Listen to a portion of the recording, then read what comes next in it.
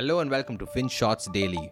In today's episode, we talk about news anchors and their penchant for stock recommendations. Enough is enough. On Wednesday, SEBI passed an interim order banning a TV show host on CNBC Awaaz and two of his family members from recommending stocks. The order notes that the news anchor in question hosted many popular shows on the network and used his position to deliberately mislead investors and profit off of them. In fact, SEBI believes that he had relied on a rather simple strategy. He used trading accounts associated with his mother and his wife to make a large number of buy today, sell tomorrow or BTST trades. He bought stocks using their accounts and then went on to recommend the same picks in his show. Once the episode went live and the price rallied, he dumped the shares on unsuspecting retail investors and made profits to the tune of approximately 3 crore rupees. CNBC Awaaz terminated him soon enough, and there was considerable furore about the devious method used to mislead unsuspecting viewers. But the shoddy practice aside, predicting a company's share price and recommending stocks is already hard as it is. For instance, this is what we wrote on the subject while analyzing Balakrishna Industries, a company that was involved in the manufacture of off-highway tires for agricultural and mining equipment. Consider for a moment the method of forecasting. If you had to put a number on Balakrishna's future stock price, you'd first have to figure out the company's future earnings potential. And to do that, you'd have to first understand the business fundamentals. You'd have to consider the political climate and the macroeconomic variables surrounding agriculture and mining.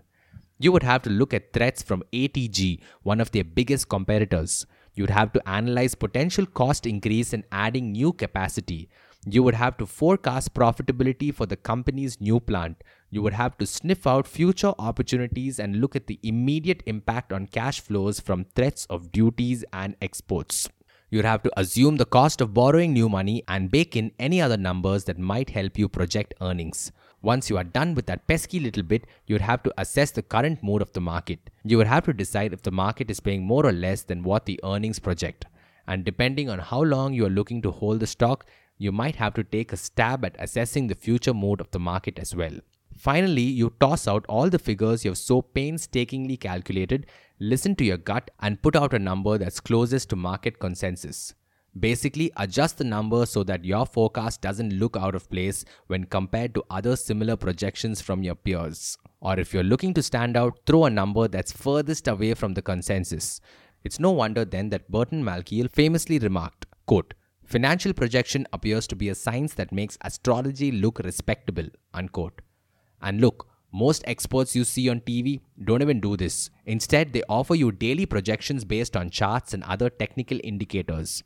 In fact, the earliest example of this comes from 1949, when an Indian author, Fakir Chandra Dutt, penned down a rather elaborate exposition on predicting the movement of a stock using astrological principles.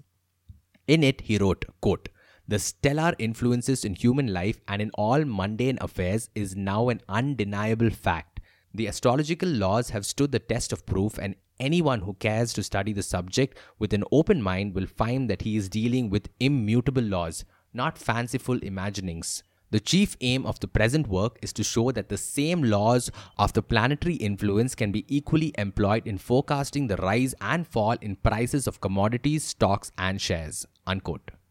And while today's anchors no longer rely on planets, they do in fact rely on a cocktail of other indicators to determine the future price of a stock. They believe that price patterns repeat themselves, that stock behavior is predictable because humans react to market events with remarkable consistency.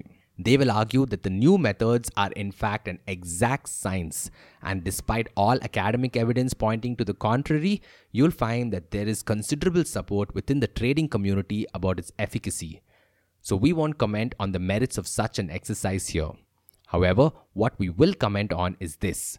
The anchors who dabble in such things have a penchant for making bold predictions with absolute conviction.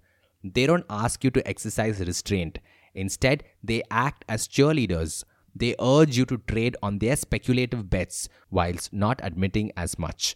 Even Fakir Chandra Dutt had the prescience to call it for what it is, speculation. He wrote, quote, The lookout for the lowest fall and the highest rise in stock price is dangerous and should be avoided, for thereby the speculator generally gets the worst business.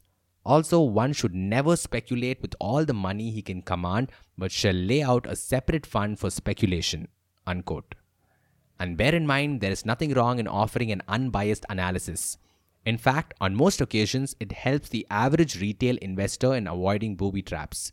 It aids in their understanding of the business and helps them make qualified bets. There are many good advisors that do this, and there are several TV anchors who do a stellar job of reporting on news events and business fundamentals. More power to these folks.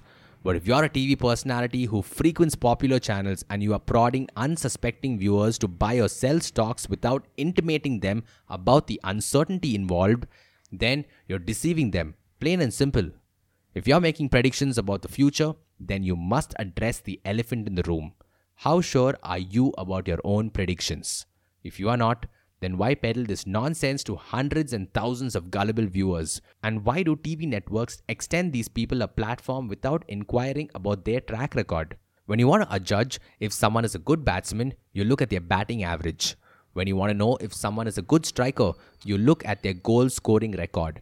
However, it is a peculiar quirk about this industry that you could be a market expert without ever managing money or boasting a track record.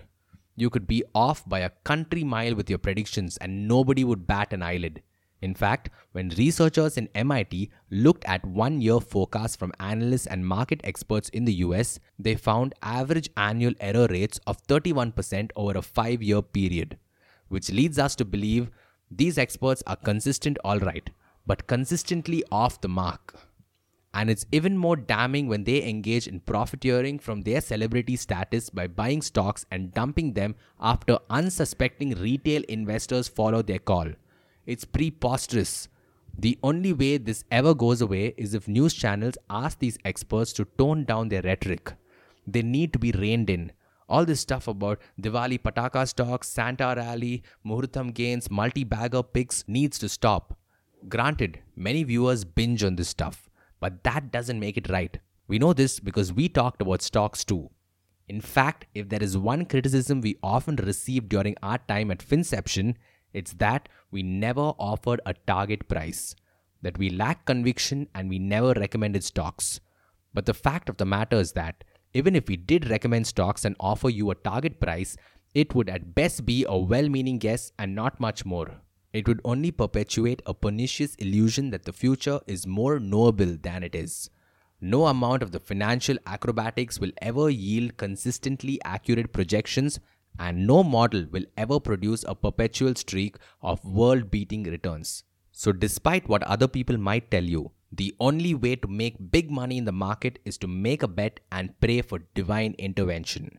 If you still harbor illusions about taming uncertainty, then we pray that the odds forever side with you. But if there's one thing that's certain in life, it's that Lady Luck owes no allegiance, for she dances on the annals of victory and broken dreams with equal fervor. So if the news channels don't stop, maybe the onus is on you. Thank you for listening to today's episode. FinShots Daily is available on a bunch of streaming platforms such as Spotify, Apple Podcasts, and Google Podcasts. So make sure you follow us on your favorite podcast streaming platform. Until next time.